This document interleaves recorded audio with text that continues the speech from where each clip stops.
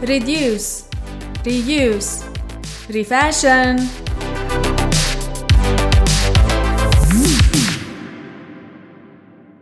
Hi, and welcome to yet another Refashion podcast episode. It's been a little bit of a break, but don't worry, season 1 of Refashion podcast is not done yet. I am so happy to be back, and today I'm talking to Henning, founder and CEO of Repamera, online tailor service in Sweden. As you might know, one of the key principles of circular fashion is keeping and wearing your clothes longer. And one of the ways to do that is by actually fixing and mending your clothes. By doing that, you can prevent those clothes reaching the landfill, and instead you wear your clothes longer, you save up time from looking for another item, and you make your life much more convenient. While you might know that tailor services is not a brand new business model, and in fact this service has been existing here for ages, what Repamera does is actually it brings it closer to each and every one of us. It makes it more convenient as you don't have to go to a physical tailor shop, but instead you can order services online with one click, receive the package to your home, you pack your item and send it to the repair shop in Sweden, where the guys do the work and return the item back to you. Repamera is also known for an exceptional customer service and really good quality of their work. So they are also giving you, my Refashion podcast listeners, a discount code to use for your next repair. And that code is NYKUNDE10, NYKUNDE10. NYKUNDE10, NYKUNDE10. And it gives you 10% discount for your next repair until 1st of April. So how about we listen to our talk with Henning, and you can learn more about their business and the importance of the clothing repair in the circular fashion landscape. Henning, tell us a bit about Repamera. What was the idea behind? How did you start? So I'm Henning. I'm 28 years old, and I am from the countryside in Sweden. So I grew up with sheep around me and animals, and no limits and no rules. When I went to gymnasium, I started to become an electrician, but then I started to sell insurances instead. Then I studied product design down in Malmö. And along the way, I was about to meet or to visit the tailor in Malmö, right where I live, because I had 2 broken shirts, and I thought to myself that I want to use them again. And when I was planning to go to the tailor, I thought, like, you can order food to your door. Shouldn't you be able to order tailor services to your door? Or online at least. And then that night, it was 4 years ago, in January 2017, I did a market research and I came up with the idea of Repamera, which is simply an e-commerce for repairing clothes. And also like changing dimensions, like shorten your pants or the arms of your shirt or something. Alteration. And the day after I did that market research, I started to bike around in Malmö and I got my first customers. And since then, it's been growing and evolved day by day. And now we have a national collaboration with H&M, and we have repaired like 25,000 pieces of clothes so far. Wow, these are shocking numbers. Yeah. From 2 shirts of yours to 25,000 clothes for a lot of different people. Yeah. I really like how you revoked this whole idea of repairing and tailoring your clothes. It used to be just a regular business model for ages. There would be physical shops where you would go and get your clothes fixed, and you put another spin on it. And I really like that you came up with this idea. Why do you like it? I like it because it sounds so convenient. You don't need to spend time going and to the tailor, finding a time slot, then going back to pick it up again, hoping you will be there within the opening hours. So I think it brings it closer, and it's in a much more dynamic way that you can get your clothes fixed. Yeah, and exactly what you're talking about now is what's like bothering you is the same as what's bothering the tailor shop owner, because what takes time from them is to take care of customers instead of just sewing and like repairing and alterate as many pieces of clothes as possible. They have to each 10 minutes take care of a customer and then interrupt themselves and so on. So if you think of like IKEA, the big revolution they did was that they had flat packages, and they told their customers to assembly their furniture by themselves.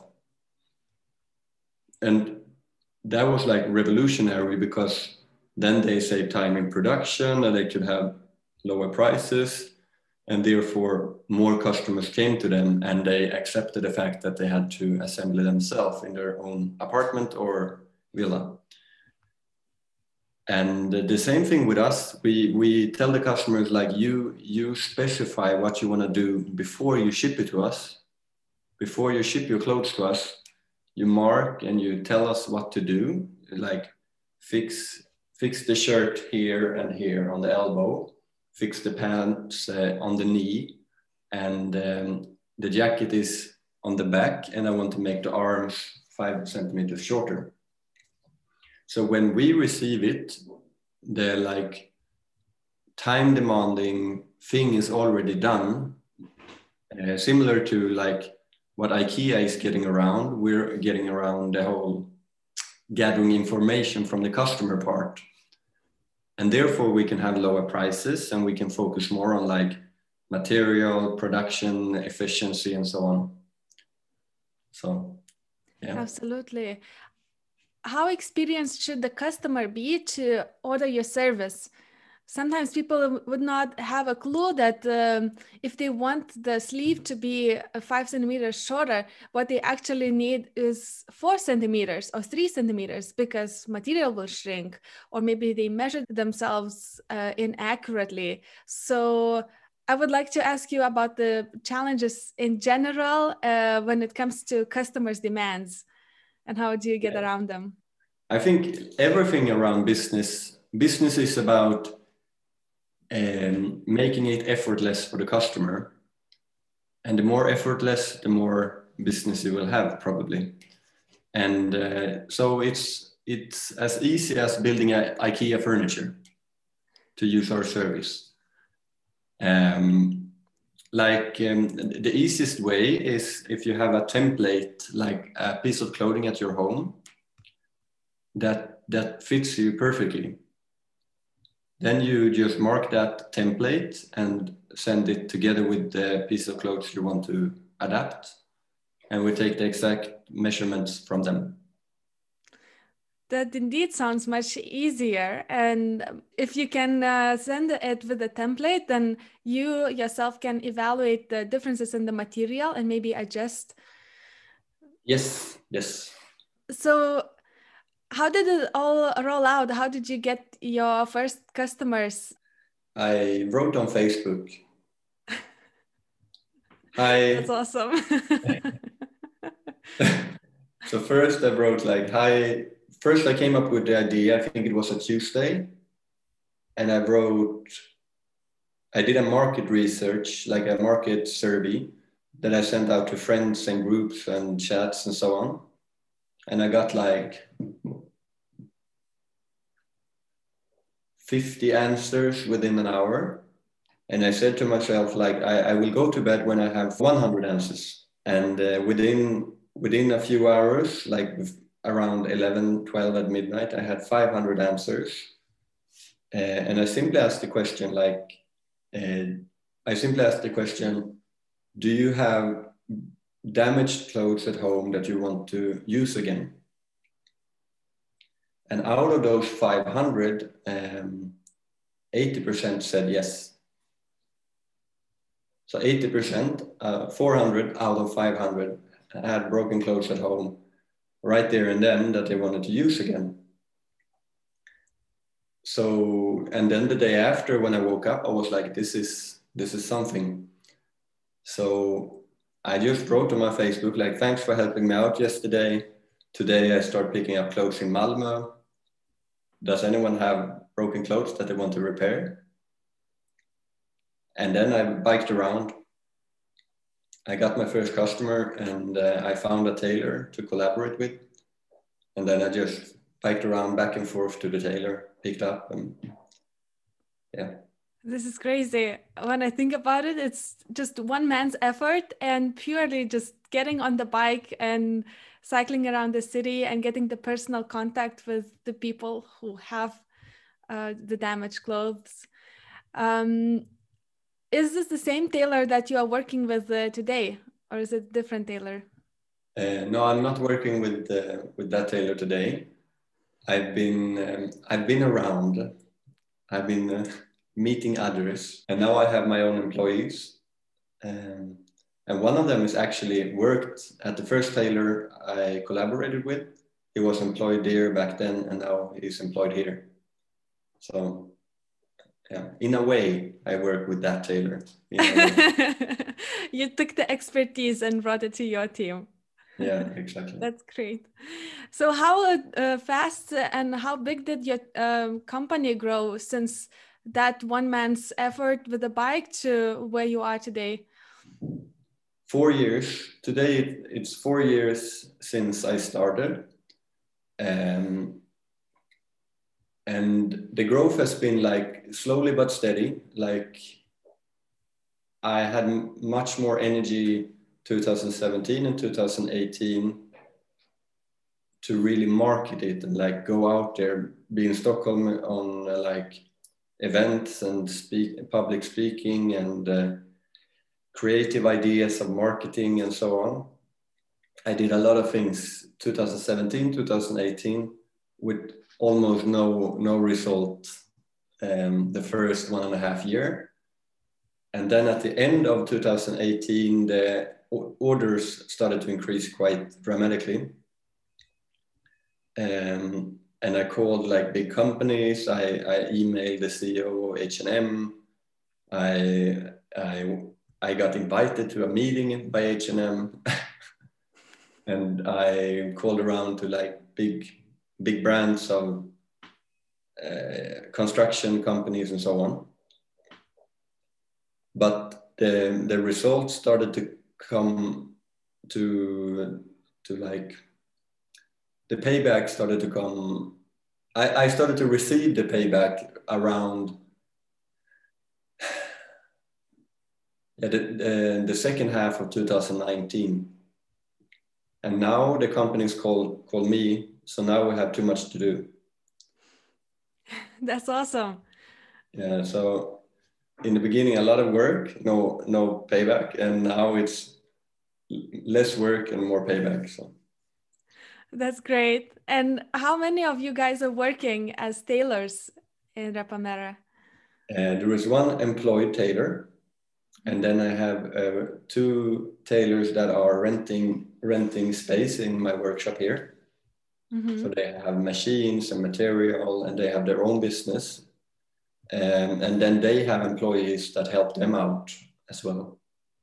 Mm-hmm.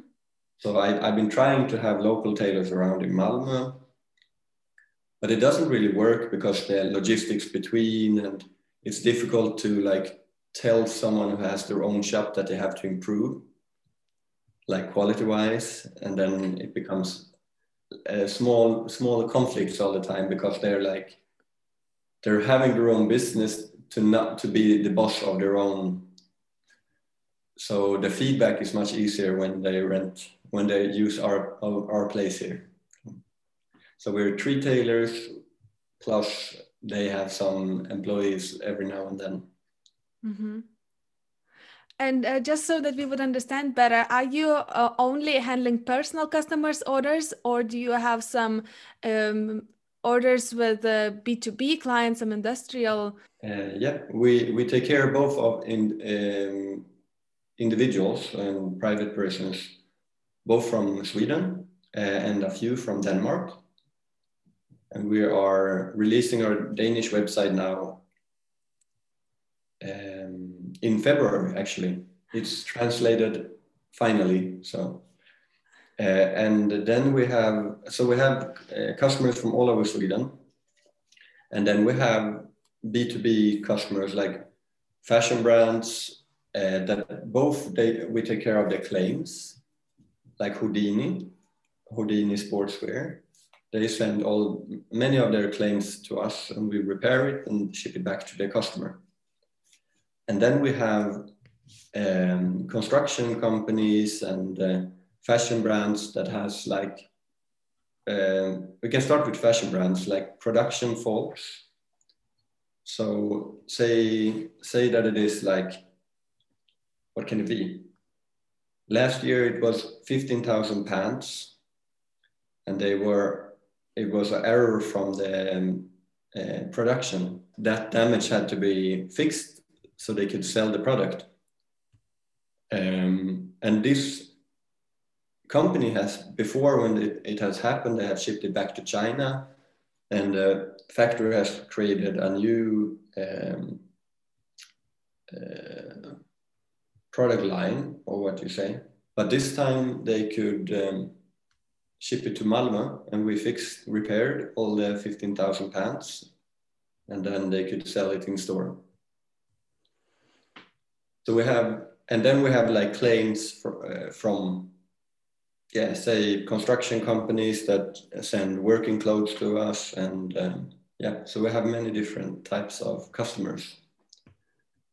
The thing is, when you talk about like target group, you can have like a brand that sells color to hair. It's quite a niche. Like, okay, it's only for people that has hair. Not everybody has hair.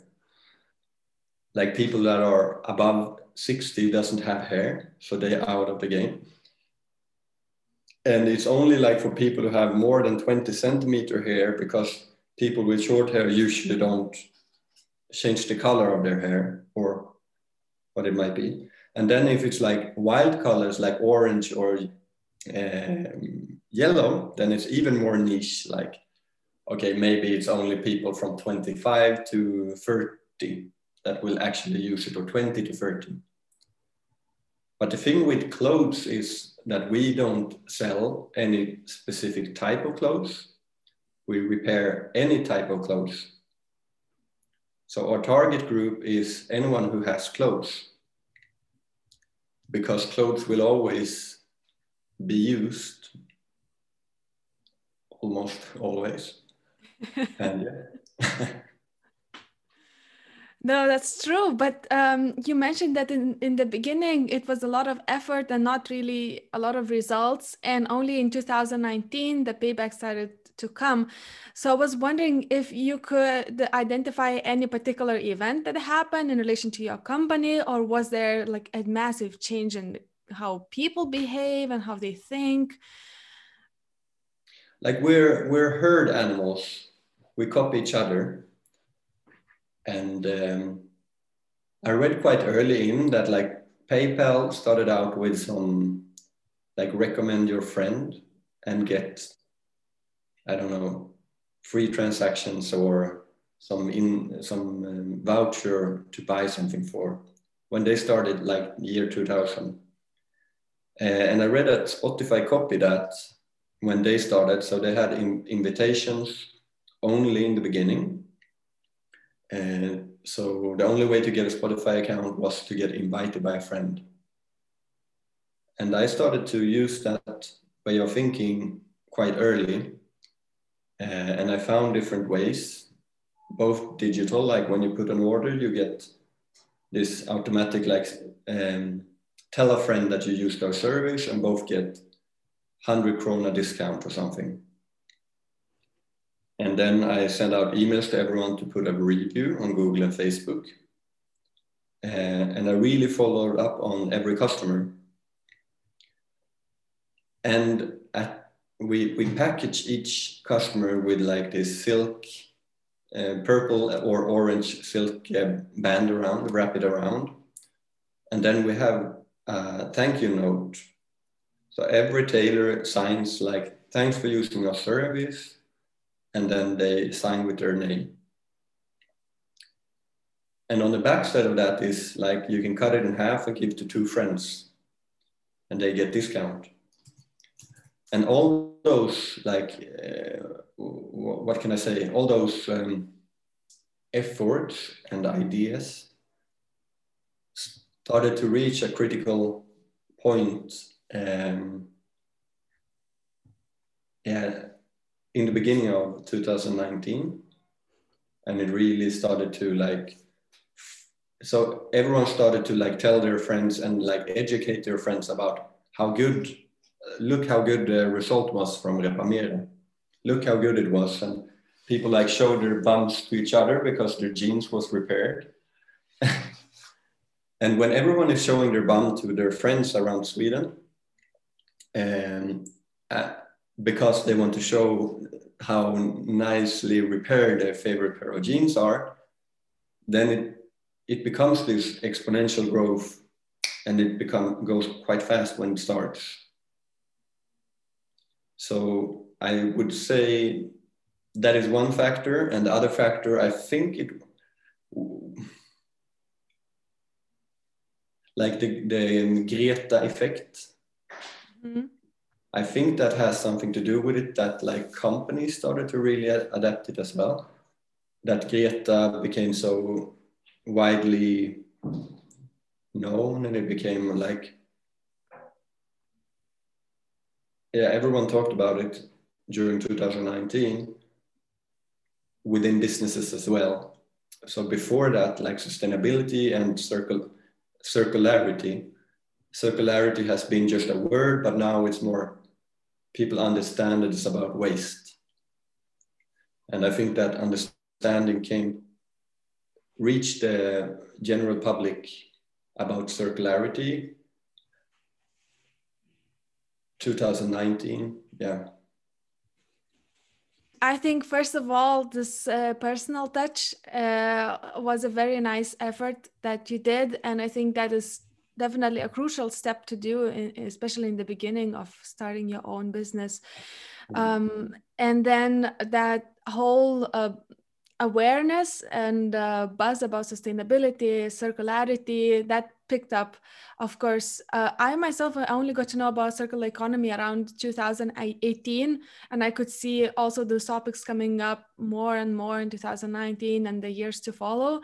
And I think it's definitely has something to do with educating people. And yet, on the other hand, we still have a mass of people who don't really care about their clothes that much, for starting with the quality of those clothes that they buy, and then leading to decision whether they should fix them or not.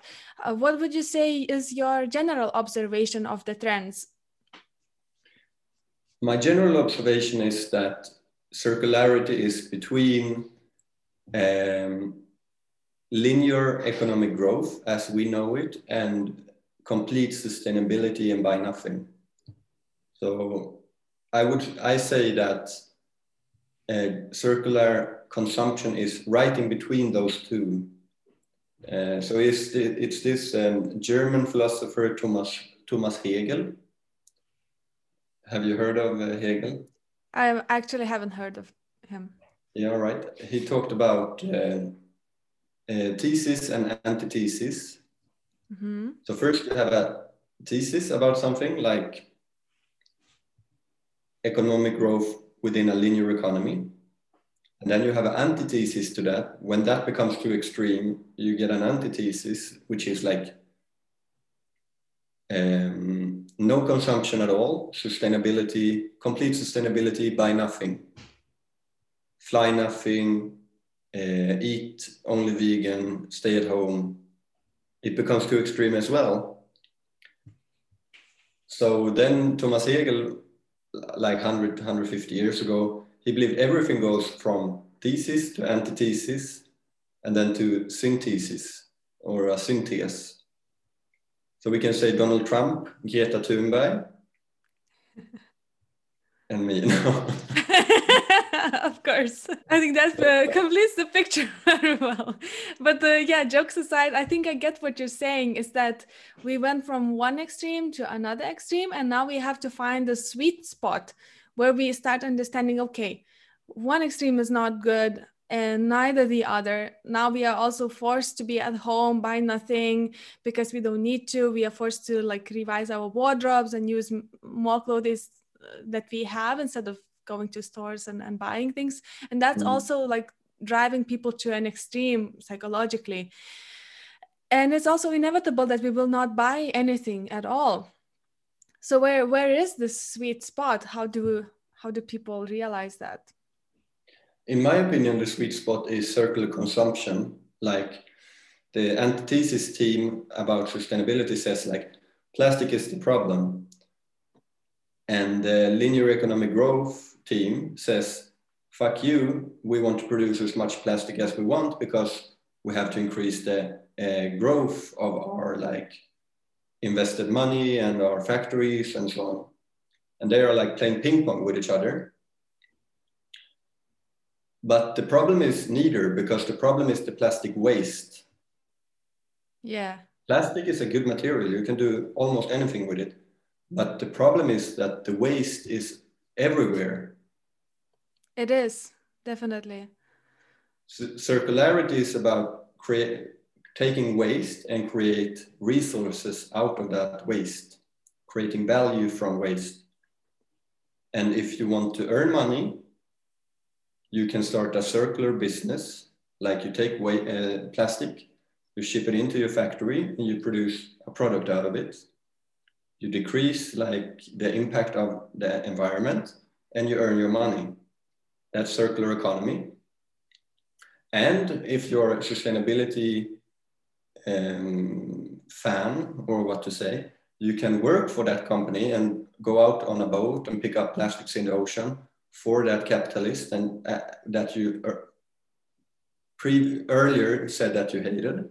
And then together you ship the plastic to his or her factory and you design new products and everyone helps each other. And there we have the synthesis. Of course. You know, it's a very good illustration of how the system works and where it is right now.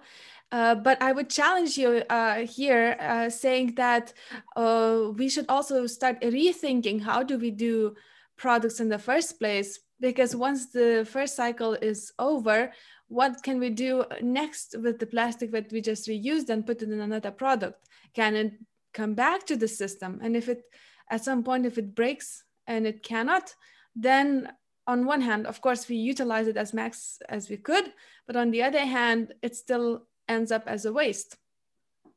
Yeah. So I would definitely say that the example that you drew is crucial. That's probably the first step in the transition, but I would like to see more alternative materials, alternative biodegradable or renewable materials coming in and replacing the oil-based plastic, for example.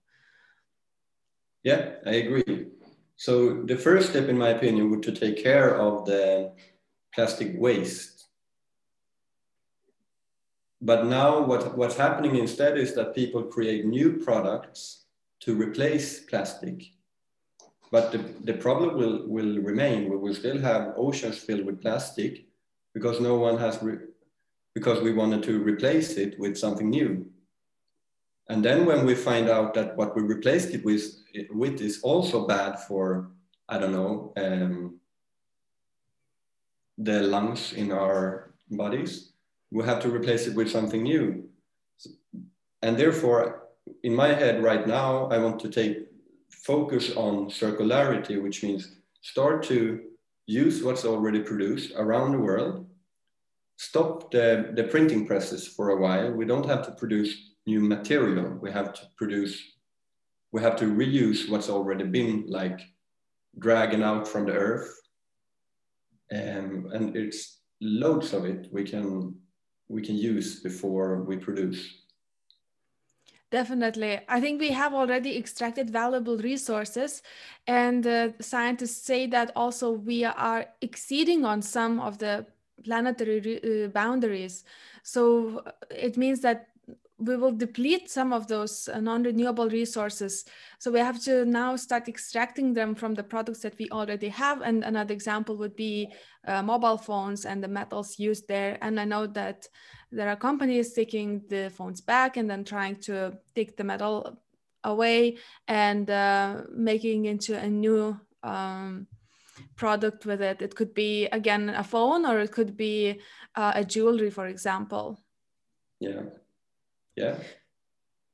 But talking about the fashion industry, and we are dealing now with the fashion waste, there's also a huge challenges that the recycling facilities are facing in terms of fashion recycling.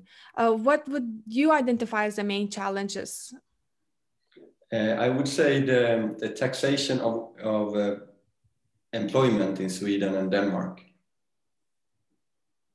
So we could say it's a lot of factors, but at the end of the day, we have the material here in Sweden. We have lots of resources like textile waste, both in Sweden and in Denmark. And we have lots of people interested in reuse, in sewing, in redesign, in upcycling. So why can't they create a business that challenge like the fast fashion industry? Because it's easier and it's cheaper to have a production line in Asia, ship it here, sell it here, and throw it away as waste than it is to create a business in Sweden where people actually can take your shirt and my shirt and we combine it to a new piece of clothing. I believe there is at least 50 people in Copenhagen and Malmö that would do quite nice and unique products that are okay in price. But the more we lower the taxation of like payment of wages, the cheaper the redesign and upcycling would be, and that would decrease the waste a lot. And do you think that should be then particular exemption for that industry, or do you talk about wage taxation in general? I think it in general, because the thing is every taxation is always hitting on the customer. At the end of the day, the one who pays the tax is the customer. And Mother Earth is paying as well. So when it's too expensive to employ in Sweden, we will ship it from the other side of the world. Why? Because it's cheaper. Why is it cheaper? Because they have less regulations. Why do they have less regulations? Because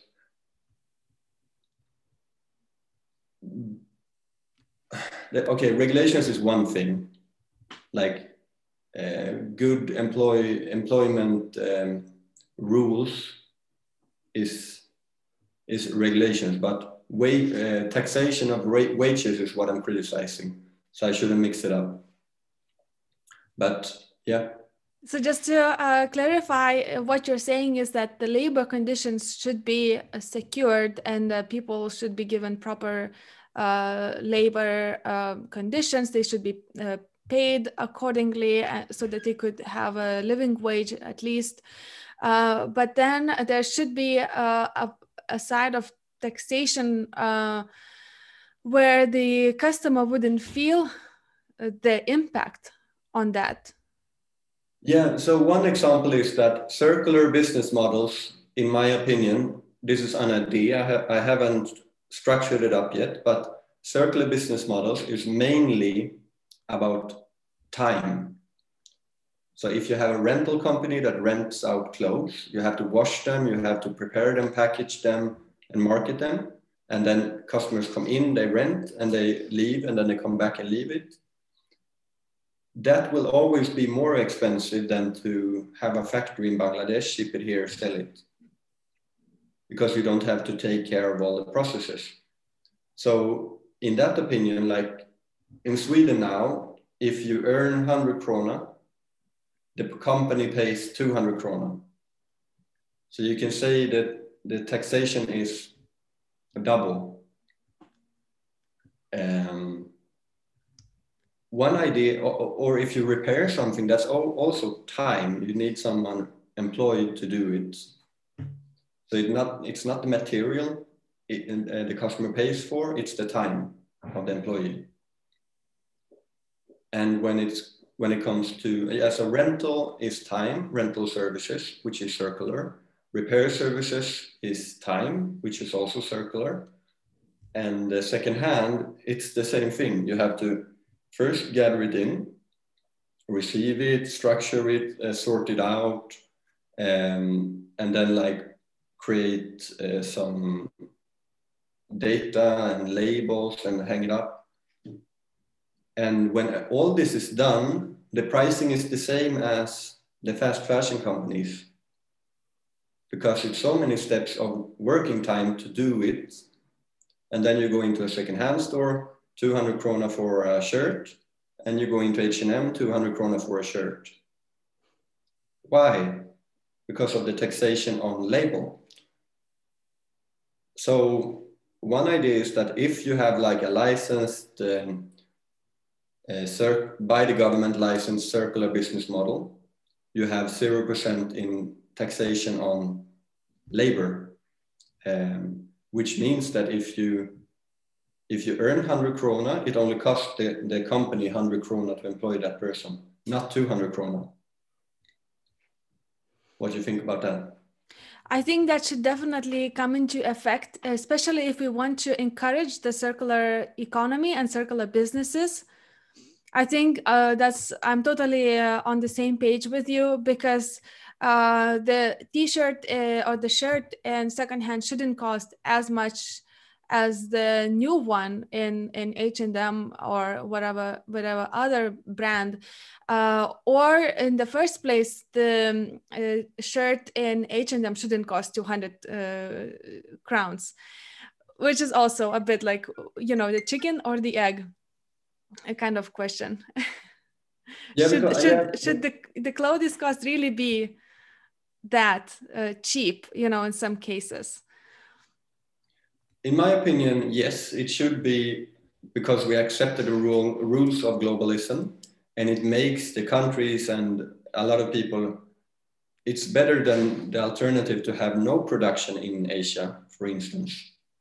So their economies has grown thanks to fast fashion. So I don't think to punish them. I think the thing is that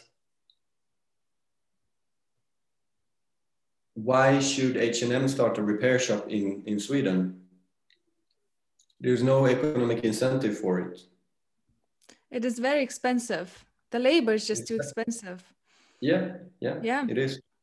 So the only kind of companies that becomes rich right now, or not the only, most of the companies the last 10 years or 15 years is simply tech companies. And tech companies don't have any employees. They have a platform, they have some engineers or programmers, and then it's about, everyone is like, when you use like eBay or when you use dba.denblåavin.dk, you and me as individuals do all the work for that Right. platform. Right. So we work for free for that platform, and they earn money because they have the tech platform. But they don't have to pay taxation on our labor. That's true. Yes. It's a complex system, but I would just definitely agree with you on the part that if we want to encourage circular businesses and more innovation, we definitely have to at least change the taxation and give some exemptions for particular types of businesses so that they could kickstart. And I was just wondering, from also your experience or observation, are people willing to fix their clothes? Because you identified like 80% of the respondents had damaged clothes, but how many of them actually thought about fixing them or purposefully looked for someone who could fix them? Yes, people want to fix, and people do fix. I believe people do fix more and more, and we have more returning customers every year. And we have more new customers every year as well. So it increases every year.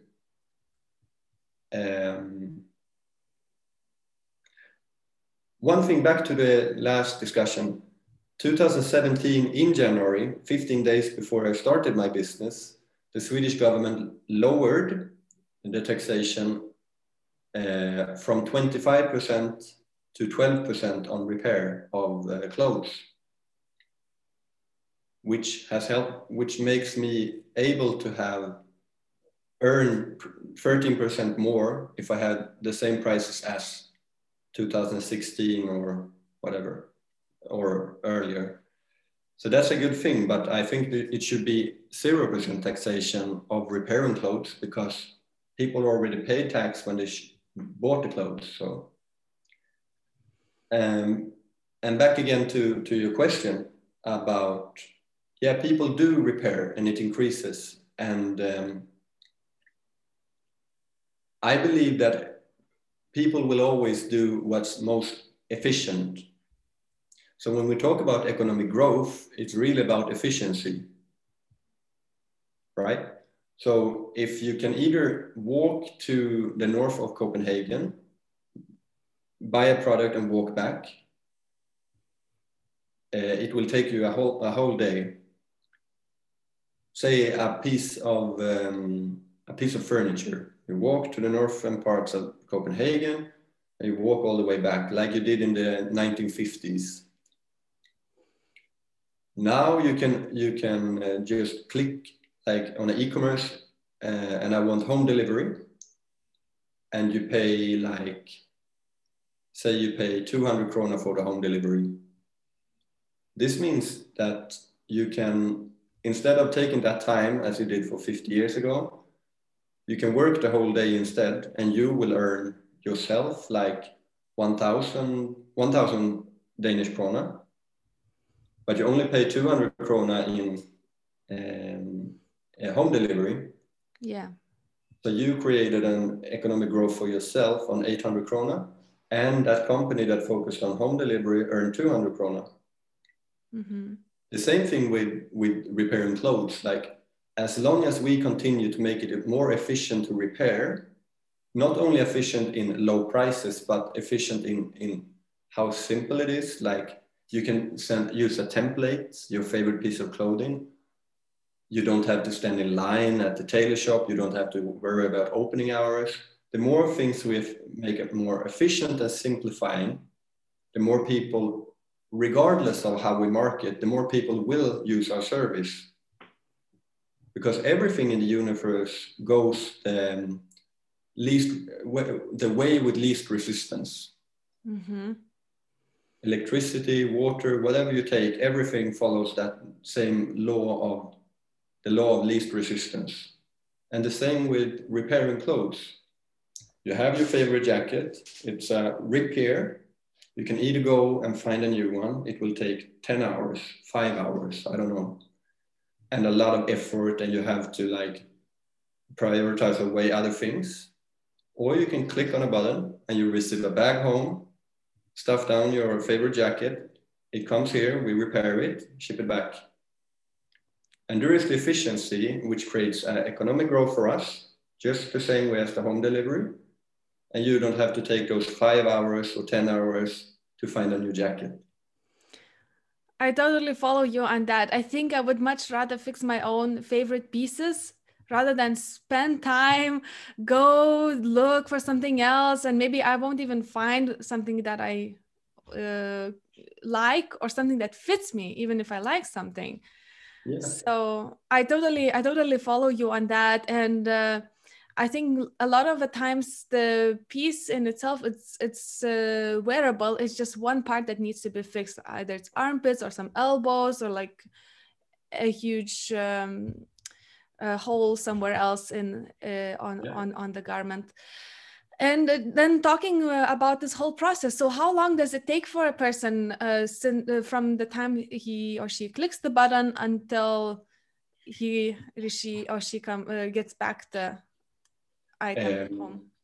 From that we have received it here, you will have it back in Denmark or Sweden within 10 days. Mm-hmm. So if you ship it from you, it takes a few days here. First you order, you receive a bag to your mailbox, go to PostNord, hand it in. So like 14 days in total. Mm-hmm. And then it then sounds that your service takes around 7 to 10 days, something like that. One more time. Your service of fixing the clothes, that is around 7 days within that. 7 to 10. Yeah. 7 to 10. But we promise within 10 days you have it back for pickup again. I see. And tell me a bit more about the packaging and the whole logistics of that. What is the idea behind it, that you get the bag? Do you then reuse it again? Yeah, since the beginning, I decided that we only use one bag for every customer. So we fold the bag as a letter, small letter. So you receive it to your mailbox, you unfold it and stuff down your like favorite jacket or piece of pants or jeans or whatever. And you go to PostNord, ship it here. Our tailors open it, do the job, and we always use the same bag. And we actually repair bags. If they're like have a small damage, we repair them with tape and fix it. So we always reuse the same. And since we've been doing that from the beginning, we have become really fast and efficient on every tailor is really like efficient on reusing bags. And because of this, we saved like 10,000 pieces of unnecessary production of new plastic bags. Mm-hmm. And then you might say, oh, you use plastic bags. Yes, we do. The reason is that it's cheaper than paper and it's more secure for your clothes. And it's made out of recycled plastic. So. Because plastic in itself, as we discussed, it's a very, very good material. It is waterproof. It is resistant to some scratches and things like that. So, but yeah, then you use a recycled plastic, which is a step further, I think. If it was an ideal scenario, and we are talking about globalized world where Repomera is sending packages in whole Sweden, Denmark, maybe other Nordic countries. So in your ideal scenario, what would be the logistics partners, the green logistics partners that you would choose? I want to take away the word green logistics partners. But the logistic partners is the ones who does it most efficient. So if you have one scenario, if you have two different logistic partners, like we open up for a Polish website and a German website and everything ships here to us in Malmö and we ship it back to Poland and Germany, we can do that. It's like the same distance as all of Sweden. So Sweden is long and yeah. if we have two different scenarios, one shipping company, which like DHL, they have 10 euro back and forth. And then we have this new startup which is focusing on, I don't know, they call it sustainable shipping or something. And they cost 30 euro. The thing is, less people will repair clothes if we start to use them because they do something a little more extra than DHL does. So in my opinion, sustainability right now is only about making stuff more efficient. Like sustainable e-commerce, sustainable logistics, everything is about efficiency. And it's always been about that to do business. So sustainability is just talking about Donald Trump, Greta Thunberg. It's the same coin. They're talking about the same thing. But he does it because of money and she does it because of care for Mother Earth. But they both want to do the same thing. Yes, because they both go hand in hand. When we talk about sustainability, it's people, planet, profit. And when we ensure the well-being of people, they will be more productive in their workplaces, so they will produce more. And if we produce more, then we have economies of scale, which cuts the costs. But the problem here, I think, is overproduction, which comes into the equation, that it becomes so much cheaper to produce more and then deal with the waste afterwards, rather than planning or producing less and then you pay more per item to produce. Overproduction of new material, because what you said, waste is the problem. So if we overproduce, our production is repairing clothes. Is that good? I don't see repairing as overproduction. I think more in terms of fashion brands which produce thousands of garments which eventually end up in the landfill. But they produce it in such big quantities because it's cheaper for them economically. If a fashion company does a collection only made of recycled textile and they overproduce, is that bad? I think so. Why? Because if there is a quantity which was not sold, what do we do with that? Yeah, but no, that didn't answer the question. Recycled again? Or will it go to waste, to landfill? Okay, Adidas has this like ocean cleanup shoe, I think. Mm-hmm. If they overproduce, like they clean up the whole Atlantic Ocean and create too many shoes, mm-hmm. Is that bad? I think the overproduction part is still bad, because then this plastic could have gone to another piece which would have been sold out, for example. So if they cleaned the ocean from the plastic, that's great. First step, amazing. That has to be done. Second step, that they use it in the shoe. Okay, shoe maybe is better than clothing like a shirt or socks, because the shoes you rub them on the ground, but with the shirts you wash them in the washing machine and the plastic goes back to the ocean, but it goes with like microfibers which you cannot catch. No. So you return it back and it's even worse. So, and then if we have 100,000 Adidas sneakers of those overproduced, they will end up in the landfill or staying there in a warehouse, when this recycled plastic from the ocean could have been used for something else that people would have grabbed and used and then put it back. I agree. I wanted to challenge the simpliness of saying overproduction is the problem. Uh-huh. Because as you say now, it's not maybe... The problem, in my opinion, is the waste, as you say. And the waste is not... You don't know about the waste until after you try to sell something.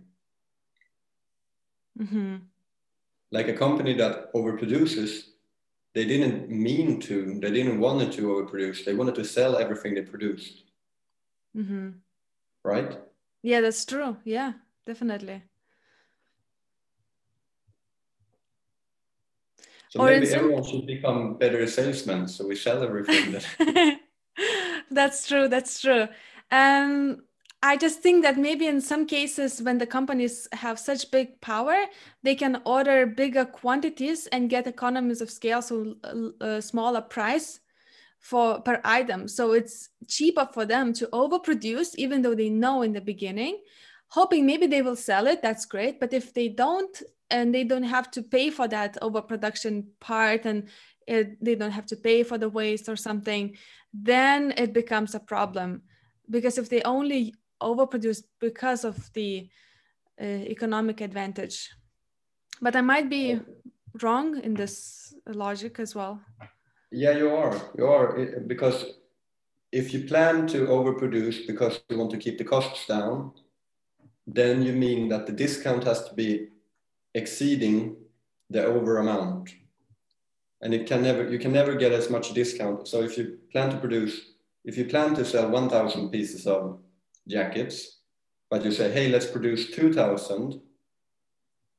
And if we don't sell them, we still earn as much. You don't, because maybe you got 10% discount for doubling up the volume, but then 500 of them didn't sell, so you still made a loss. Mm-hmm. So I don't think anyone wants to overproduce, and I never think, but I think the reason is because it's really cheap when you start to produce something. The first 100 takes the longest time, and then exponential growth, like exponential efficiency. Mm-hmm. And I think that could be. And why do you want to make it? Why do you want to make 1,000? One reason there again is taxation. Because you don't have any taxation on the machines. You have the taxation on planning and like designing, planning, and starting up a process. But when the process is up and running, it don't cost anything because it's only machines. Mm-hmm. So the first 100 is what actually costs in labor and planning and like brain power. And brain power is what we tax. The government is taking our brain power.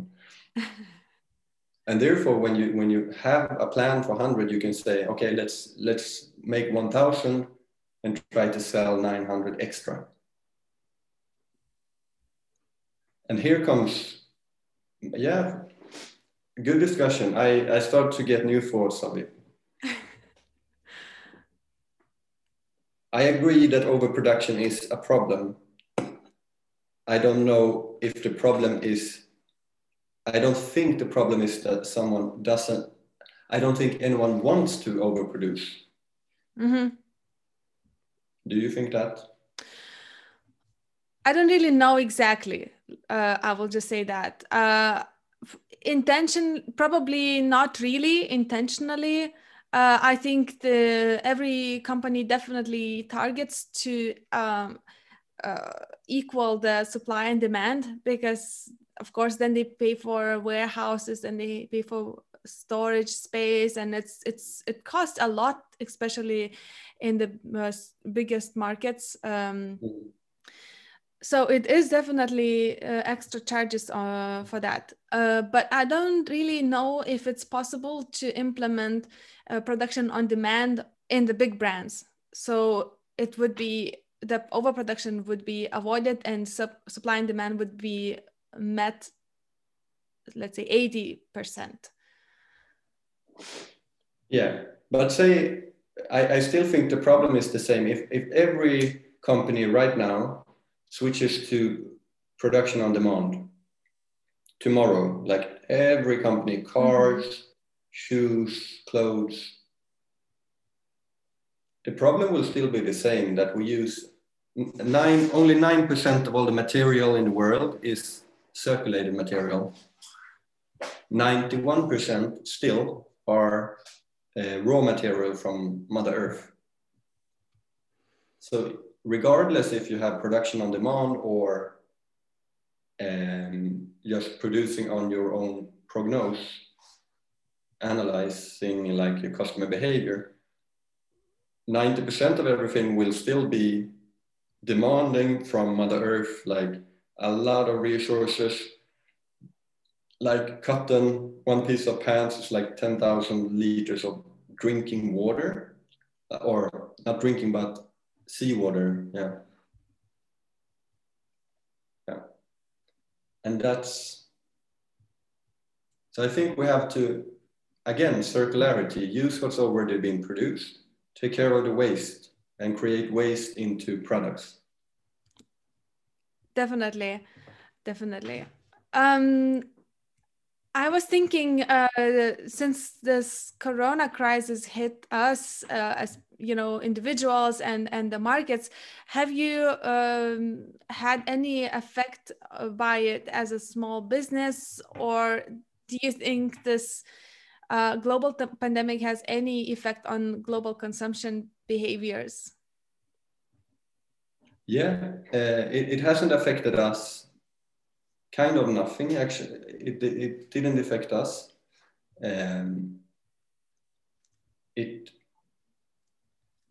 I think it opened up the thinking of local production again and local like handling of repair and more smaller like ecosystems like the Baltic countries, the Nordic countries, Germany, Poland, how much competence is there really in between those countries instead of using, like shipping from Asia and producing in Asia.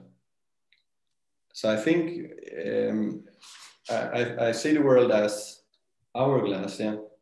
So it goes from one way, like one thesis to an antithesis, thesis, antithesis. And I think Corona was the super edge of globalism as we know it. And now we will go into localism, and then we will go out to globalism, back and forth like this. Yeah. Life is always back and forth, up and down. Do you have any plans of expansion? So now you talked about going to Denmark, having deliveries from there and to there. What about other markets? Denmark is the first, yes. And now in February, and we already have customers from there. And now in February, Repamera.dk is released. And it's mainly because it's close to our shop here in Malmö, our workshop, and that you have PostNord in Denmark. The same shipping as we have here. Yeah. The next step, I would say, will be Germany. Like Berlin is like all of Denmark's population in one city. And it's the same distance to Berlin as it is to Stockholm. So, which is a fun fact. I wouldn't know, but no, it's weird. Sweden is really. It's big. Yeah. It's long. And you had a strong collaboration with H&M. You have already mentioned the repair initiative. Like, would it make sense for H&M to do such things? You also had a talk with CEO. So what was the outcome, and how would you describe your partnership with them? Our partnership is as simple as it can be. So it started out with they gave discounts to all their members on repairing clothes, not only H&M clothes, any brand. So they open up a new discussion internally by their staff and externally by their customers. And we received quite a lot orders through that. They just market our business to make it easy. And now in December, in every H&M store in Sweden. You can go in and take a Repamera bag with instructions and shipping label and everything. Go home and ship in your clothes. And it works good. So it's not with H&M, it's with H&M's customer base, more specifically. Oh, but that's awesome, because that's the biggest fast fashion brand, so they have a huge reach, and I'm very excited to hear that, and it's also like inspiring the young people, because H&M is usually H&M's customer base is usually young people, and it's inspiring them and teaching them that they can treat their clothes better and definitely wear them longer. Yeah. Do you think they will also continue the initiative to Denmark and then maybe Germany? I think so. Okay, let's hope so then. Our talk is coming to an end, but I have the last thing I would like to ask you to do, and I have 5 questions, and that's like a quick round. I would like to ask a question one by one, and you will just have to finish the sentence. All right. All right, let's get started. Fun, I think. So the first statement is, to me, sustainability is? Efficiency. Nice one. One thing I would like to see more of in the world is? Proper individual thinking. Yay! So what do you mean? If you had to elaborate a little bit more on that, what would you say that entail? Write, reflect, find your own unconscious spirit and integrate that in your conscious spirit and make decisions based on the wholeness of you, not on the herd behavior as it is so easy to fall into. So proper individual reflection and thinking and behavior. I totally support you on that, definitely. Third one. For a complete beginner in the sustainability area, I would suggest to start off with? Buy one thing secondhand and buy it from another private person, so you have to bargain. It's fun. Okay, that's an unexpected twist. Bargaining, okay.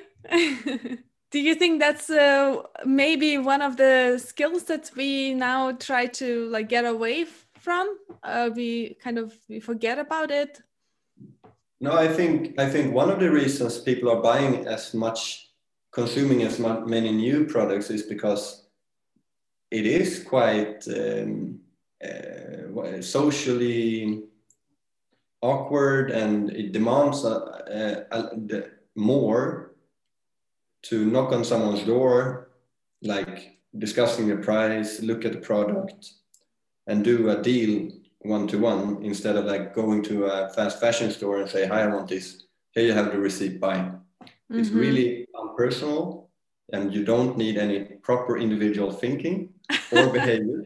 But if you buy secondhand, DBA, denblåavin.dk or something like that, or eBay or whatever, and you actually meet the person, you look them in the eyes, it's more than just buying a product. It's a experience, and you have to challenge yourself as well. That's so a very good one. The first step, buy one thing this year, meet someone, look them in the eye, bargain, try it. And then go to Repamera's Instagram page and leave a comment that you did that and tell about your experience, right? Yeah, that's true. So we encourage that. Let's move on to the next question. And that is, every sustainable business? Oh, this one I really would like to tear down. Yeah. Every sustainable business is not actually sustainable. So stop using the word sustainable. That's my answer. And that We're not goes sustainable. What? Sorry. and that goes to the proper individual thinking, where you ask yourself, like, are we sustainable? Am I sustainable? Right? Yeah, what does the word sustainability, the ability to sustain, what does that mean? Repamera is demanding a lot of shipping. If we didn't have shipping, people would drive their cars to our shop instead. We can't be sustainable. We can't offer anything that is good for Mother Earth. But we can offer something that is circular. We can repair clothes. Just like a bike shop repair bikes. Mm-hmm. So I think the second you say that you are a sustainable business, I think it's like saying, I'm Jesus. I've reached God. I follow you. Because I have also thought about this quite a lot, and I was thinking to myself, like, yes, when you say sustainable, that's sustainable for the profit of the company, sustainable for the environment of resources, and sustainable for the people that you operate for and operate with, the employees and the society. And that leads me to thinking that as long as we will live on the planet Earth, we will be consuming things. So what we can do is just to do less bad. Yes. And that's what we are aiming to do. Because if all things remaining the same, we will be degrading on a much steeper curve. If we didn't do any efforts like fixing our clothes or thinking of alternative materials or thinking things like that, then we will end up deteriorating the planet that we live on much faster. But if we bring in some efforts into the system, into the capitalistic system that we are in, we can at least prolong the time, and we can win time to think of other ideas. Who knows? Like, the technology and research advances so fast. So True. And in my opinion, capitalism is just a tool to make something more efficient. mm-hmm. So capitalism focused on producing new clothes becomes H&M, Zara, Uniqlo, and super efficient brands. Production efficient, sales efficient, marketing, everything is super efficient, shipping, logistics, everything.